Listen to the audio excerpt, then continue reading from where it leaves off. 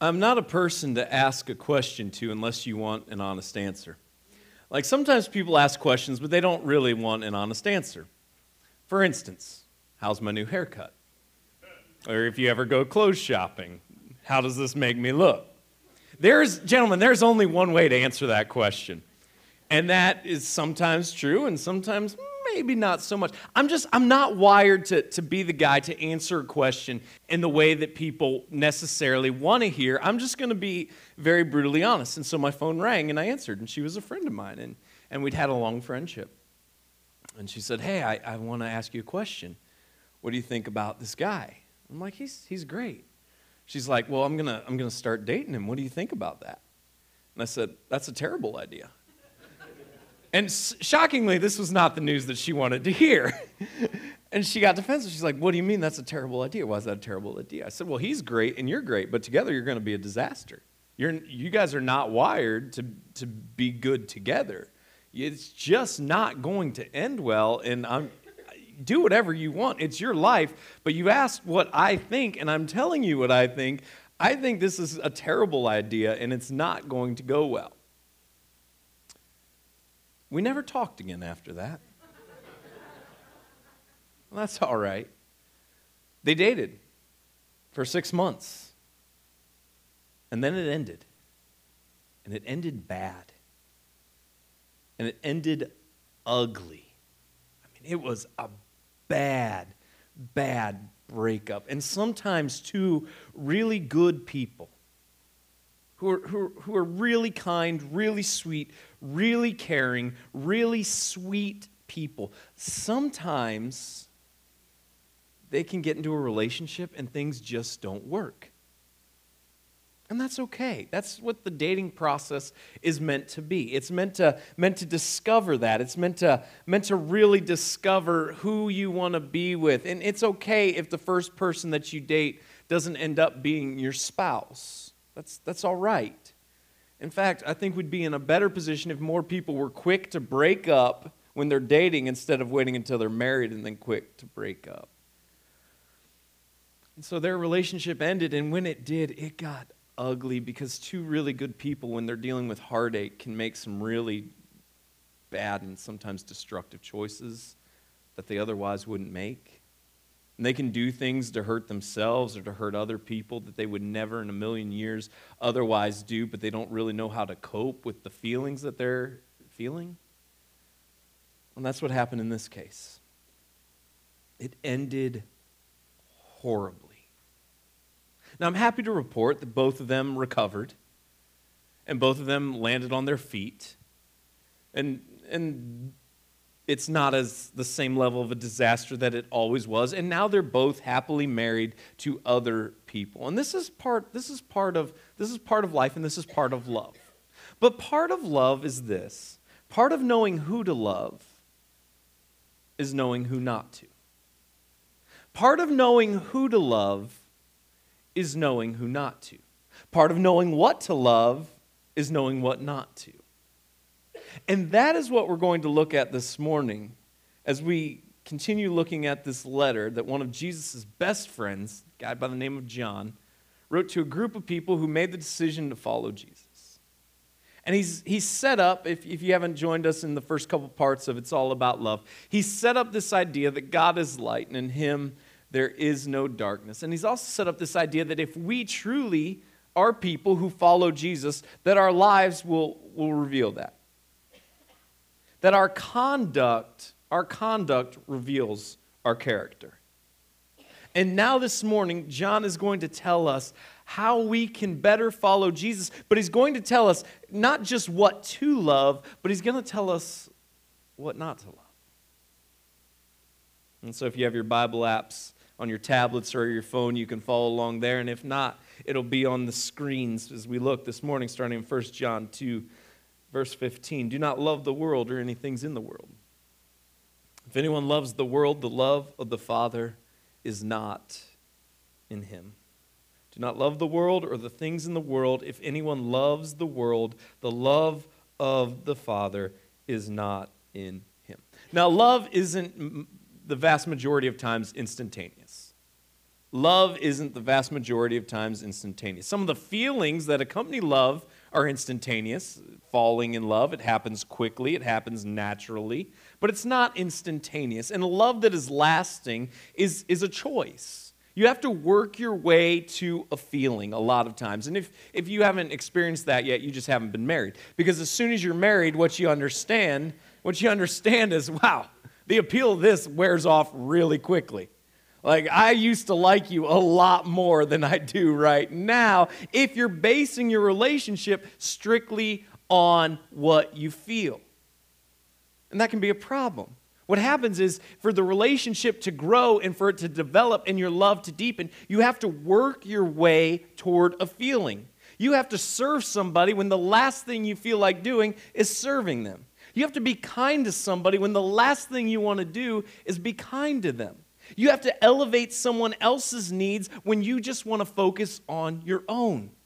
But all these things are things that you can do to work your way to a feeling. But if you are just waiting on the feeling that you had when you first saw the person across the room to carry you through a lifetime together, it's not going to happen and it's not going to work. Love isn't instantaneous. Some of the feelings around it can be, but love is a process, and it grows, and it deepens, and it changes. But it isn't instant. And so there's this idea that we have here when he says, do not love the world or the things in the world. If anyone loves the world, the love of the Father is not in him. For most, the wrong priorities and choices is a gradual decline. Most people don't wake up one morning and say, today is the day I want to ruin my life. I mean, occasionally somebody might do that, but the vast majority of people don't wake up and say, today's it. I just feel like causing some chaos today. All right. Now, if you're a troublemaker, you probably do wake up with that a little bit. But you're not wanting just to have your entire life burned down in front of you. Right? It's a gradual choice. Day in, day out. One glance leads to a text, which leads to another text, which leads to a picture that you have to delete before your parents or significant others see. It all started with a glance. One drink too many turns to 2 drinks too many, turns to 3 drinks too many. And before, what was just something to help you relax has become something you're wholly dependent upon just to make it through the day. It's a gradual decline. It's a choice. So here we are with this idea that it is possible for people to just fall in love with what the world has to offer them. And why wouldn't it be? Because when you look at it, it looks so appealing, right? You see the successful. You see the toys that they have. The significant other that is just incredibly gorgeous to look at. The portrayal that they put on social media, that their life is a dream and they don't have any real problems. And what happens is it sucks us in. That looks fun. And this is the problem with sin. Sin is fun. If it wasn't, we wouldn't do it. It's fun. And the problem is, it feels good at first. It's just a little lie. But I was able to spare their feelings by saying it. So I feel good about myself. Why would I feel bad about that? It didn't hurt anybody. In fact, it maybe maintained peace in our relationship. I feel good about that. But it grows. And it grows. And so this morning, what we have to do right now is we just have to look at ourselves and we have to ask the question, what do I love? What do I love? Can I look at my life and say, more than anything else, I have a deep desire to follow Jesus, and I love him? Or if we inventory our lives and do the tough work of really looking at who we are as individuals into the areas of our lives that we keep hidden and tucked away from everyone else to see, we have to say, you know what? I love this more than Jesus. This is my pursuit. And if that's the case, then we have to ask ourselves some sobering questions about where we stand with God. For all that is in the world, the desires of the flesh and the desires of the eyes and pride of life is not from the Father, but is from the world. And the world is passing away along with its desires. But whoever does the will of God abides forever. We want what feels good, we want what looks good, and we want what makes us feel like we're in control. That's just our nature. We want what looks good, we want what feels good, and we want what makes us feel like we're in control. I want to stand before you today and let you all know that I have a problem. And it's called pizza. I have never met a slice that I didn't at least like. I mean, there's levels, okay? There's like the worst pizza on the worst day from the worst pizza place. I'm still going to be like, yeah, I'd eat it again. I just would. It can be burned, it can be undercooked, it can be soft. It doesn't matter. I'm like, yeah, I'd do that again. I mean, 10 minutes later, I feel like death. I'm in the fetal position. I'm laying on the floor. I'm like, take me home, Jesus. Just call it. Let's go. I've lived a good life. An hour later, I'm like, I wonder if there's any leftovers over there. I could go for another slice. Yeah, it's really good. I have never met pizza that I don't like. It's a problem. I'm going to freely admit that to you. It is an absolute problem. And here's the deal. Some of you have the spiritual gift of not liking pizza. Like that, I don't understand you, but I pray for your level of holiness one day, all right? I just do. And some of you can eat pizza in moderation. You are more spiritual than I am. Congratulations. But it looks so good. And even if it doesn't, it smells so good. And even if it doesn't, it tastes so good. But I just want more. And more. And more. And then what happens? 10, 20, 30 minutes later, an hour later, I'm looking at Brooke and I'm like, we can't ever do this again. And then that feeling goes away. And that's when I go for the leftovers. And that's how some of us can approach life.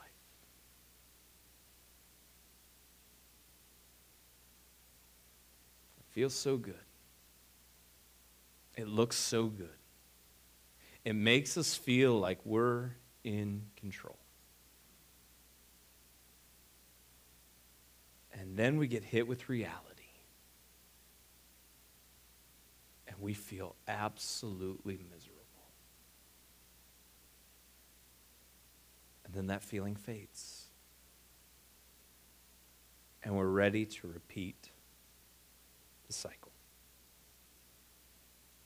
Children, it is the last hour.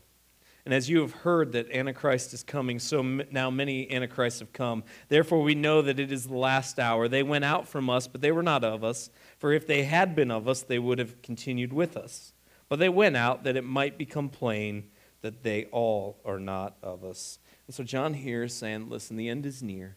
the end is near. And in light of eternity, just understand this, the end is near. And none of us know when that time is coming. But God will ultimately redeem everything. God wins in the end. And in light of eternity, the end of this trouble, the end of this chaos that we see is near. So take heart, those of you who know Jesus. And he's just saying, there's the Antichrist is coming. There have been many Antichrists. That's anybody who's opposed Christ.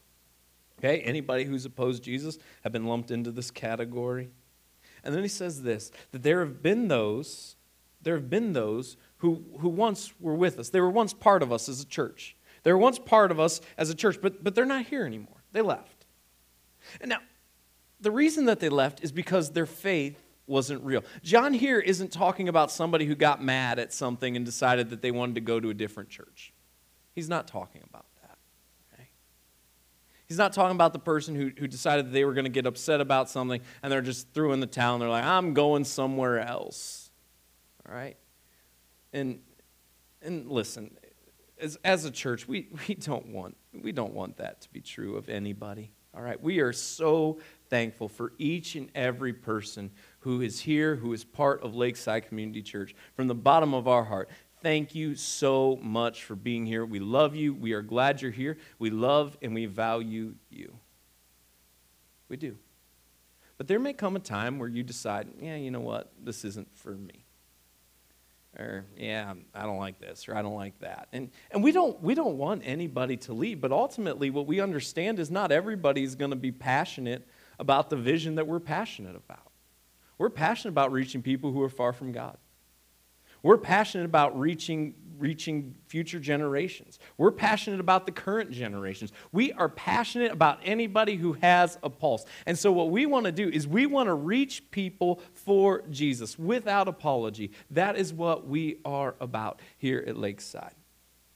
But we want to position ourselves in the same way that we're being effective with everyone and that we're reaching people. And if you're like, yeah, you know what?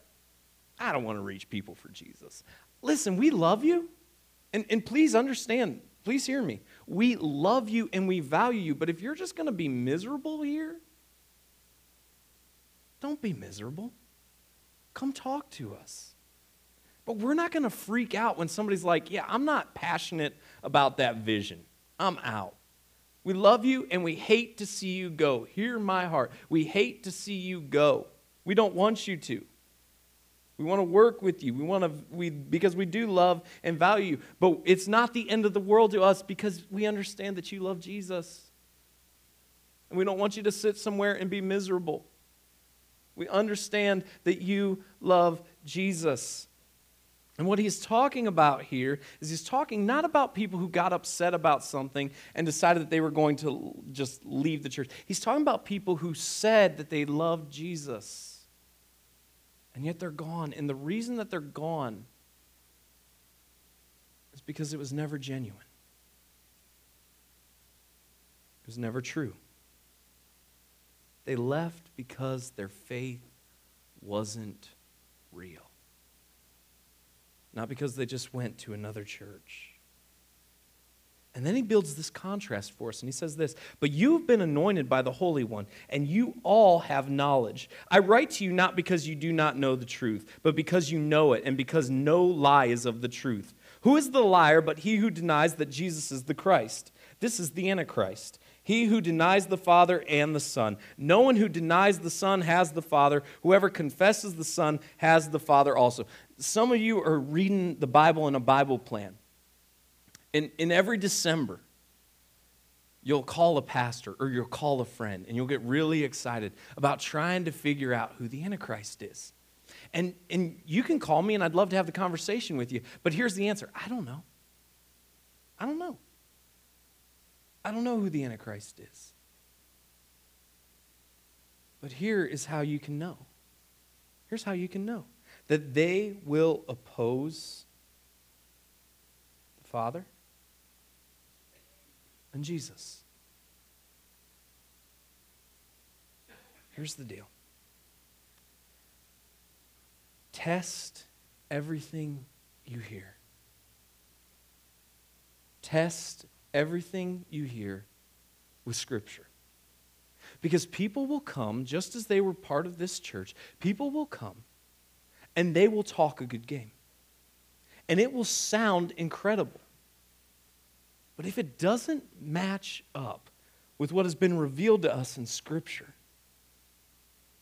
then it's inaccurate. And sometimes people can be wrong about things that are benign. They're not really that big a deal. They're wrong about something, and yeah, they're still wrong, but it doesn't really impact anything. But other people can be wrong, and it can be incredibly damaging, because at the core of what they're wrong about is who Jesus is and the relationship to God. We love you. We love all people, but understand this. Our message at Lakeside is an inclusive one, and that we love and value everyone, but it's an exclusive one in this. There is but one way to God, and it's through Jesus. And you may not like that, but in all love, it doesn't really matter whether or not you like it. We don't get to determine that. God does. And we're going to love you enough to tell you that.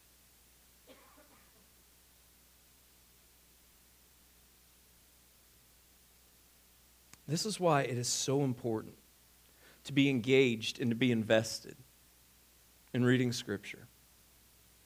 And so if you don't already have it on your phone or on your tablet, I'm just encouraging you, download the Bible app right now. Within that, there are literally thousands of plans that if you don't engage with Scripture at all, you can start with something as simple as a verse of the day. Enable notifications on your device, and they will send you the verse. So literally, all you have to do to engage Scripture is look down at your phone and read a verse. It is that simple. And if you're not engaging at all, this is a great place for you to start.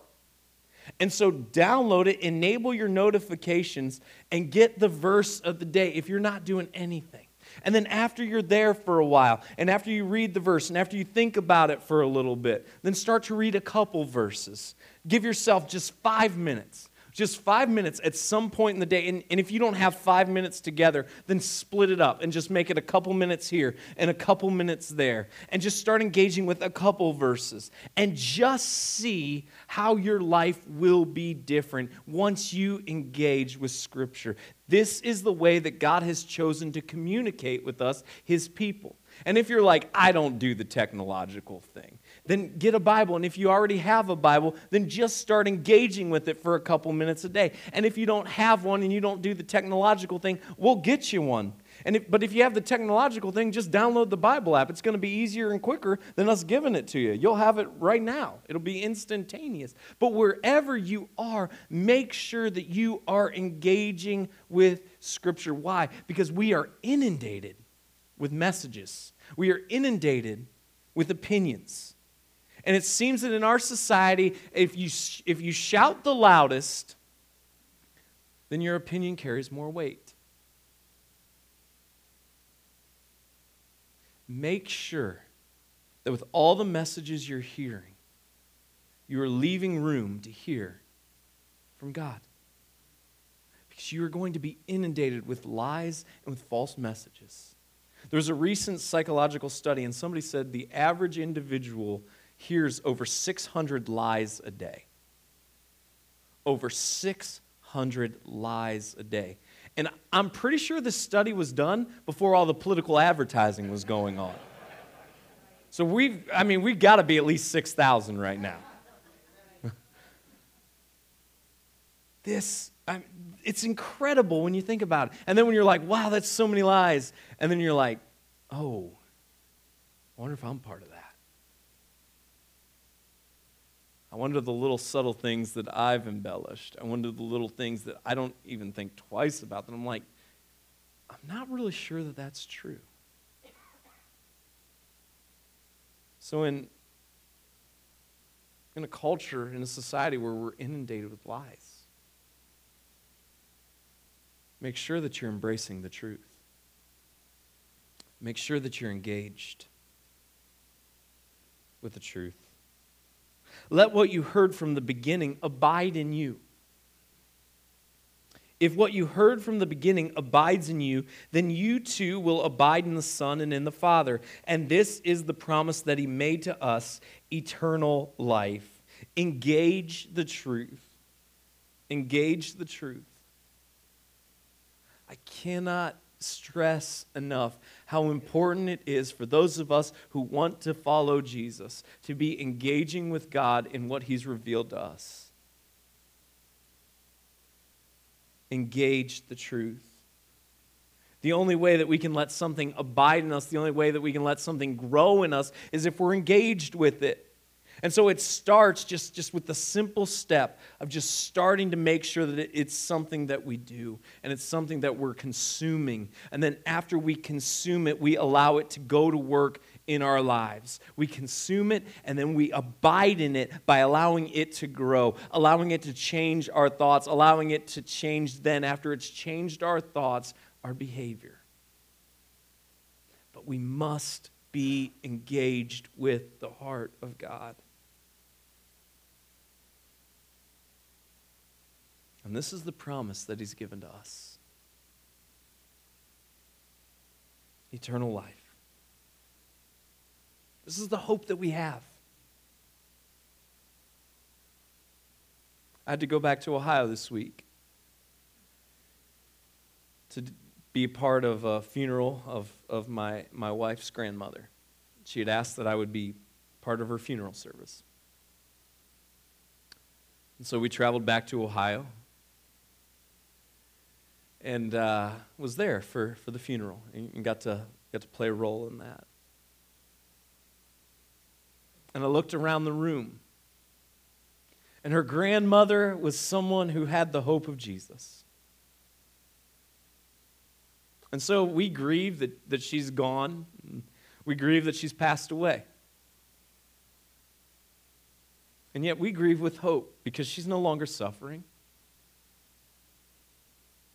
And she's with God.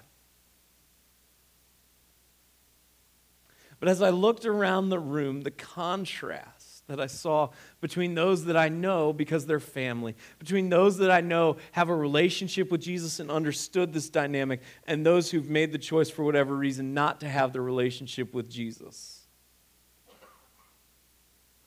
The contrast couldn't be clearer. And what was the difference? Hope. This is the message of love. This is our message. That we have hope not because of the things that we have done, because we have nothing to offer God. But our message of love is that God loved us so much that when we had nothing to offer him, and when we were without hope, God reached down and provided us a means to have a relationship with him. When we were hopeless, he provided us with hope. There are many who don't understand this message. And so all the more reason that we need to cling to that which the world around us does not understand, but is available to those of us who have made the decision to follow Jesus. I write these things to you about those who are trying to deceive you. But the anointing that you receive from him abides in you, and you have no need that anyone should teach you. But as his anointing teaches you about everything and is true and is no lie, just as it has taught you, abide in him. There are those who are trying to deceive. Don't let them be successful. Abide in God. When I was a kid, we went to the sand dunes in North Carolina. And we're located here. You have plenty of wind that you can fly kites. Where I grew up in Ohio, we didn't have as much wind. And so on a real windy day, you'd see a couple people go to a park and they would fly a kite there. But it really wasn't that common. And so when we went to the sand dunes in North Carolina, you just see all of the kites, and there was plenty of wind. And my sister and I, we were young, and we were like, we want to go fly kites. And so our parents took us to a kite shop, and they let us pick out kites. And it was a lot more impressive than this kite. This kite was from the Dollar Tree. It was $1. Like, something happens to that, bye-bye, right? Oh no, this was my first kite. And it was a nice kite. We got to the sand dunes, and my dad helped me get my kite up. And it was flying, and the wind was vicious, and it was just whipping around. And then he went over to help my sister get her kite up, along with my mom. And he left me alone. And something happened, and I don't know what happened. I was just a little kid. I'm sure I screwed it up somehow. It happens. That's what I do with things. I mess them up. I'm all right with that. But somehow the handle was coming loose. And I didn't want to let my kite go. And so I grabbed onto the rope as the kite was in the air. And I held on for dear life with all my might. In my hand, I can still feel it. It was on fire. And it hurt. I didn't want to lose that kite. And I started crying. And in the tears, my dad came running over to discover what had happened. And he couldn't believe that I'd held on to the kite. Because I valued that kite. And I didn't want to let it go. And I held on to that rope with all my might.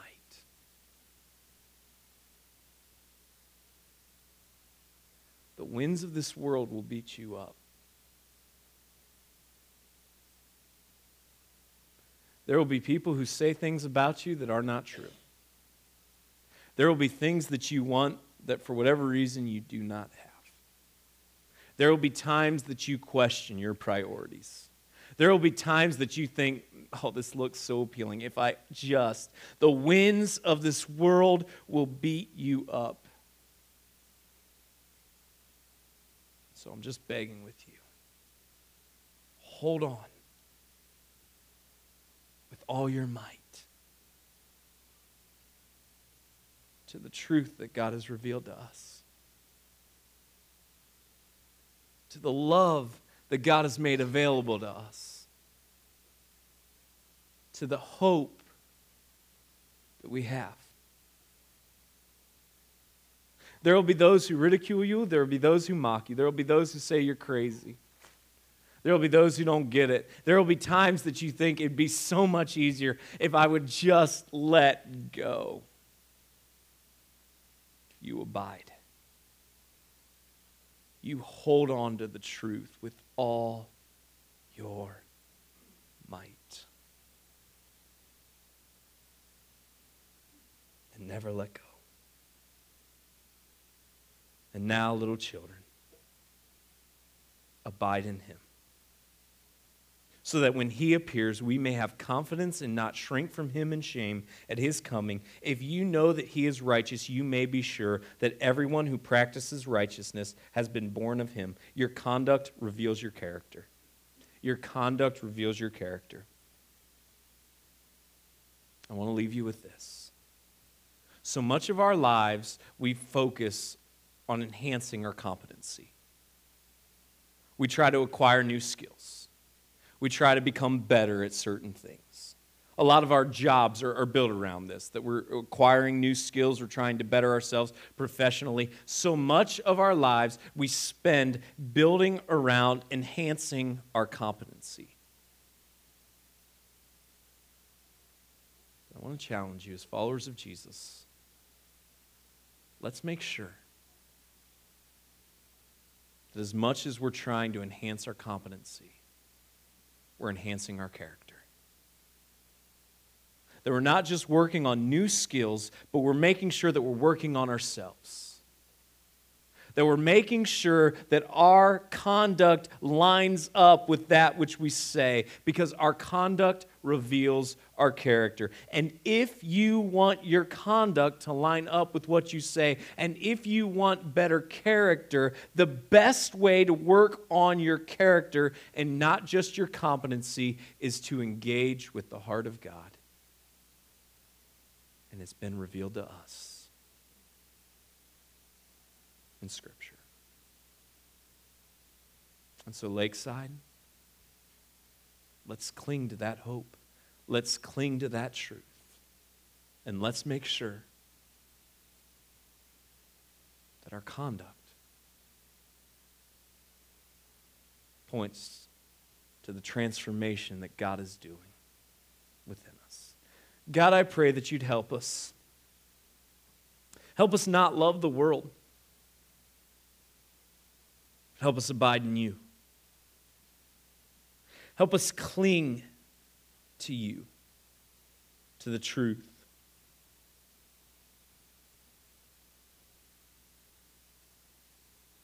God, I pray that you, in the quietness of this moment, help us all look within, in our hearts and in our lives.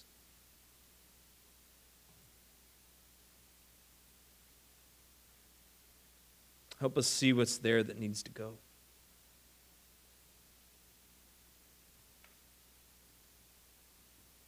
Give us the strength to tell it goodbye.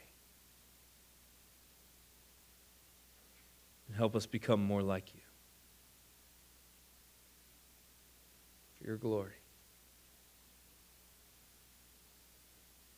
God, may we make engaging with you through Scripture a priority. In your Son, Jesus' name we pray.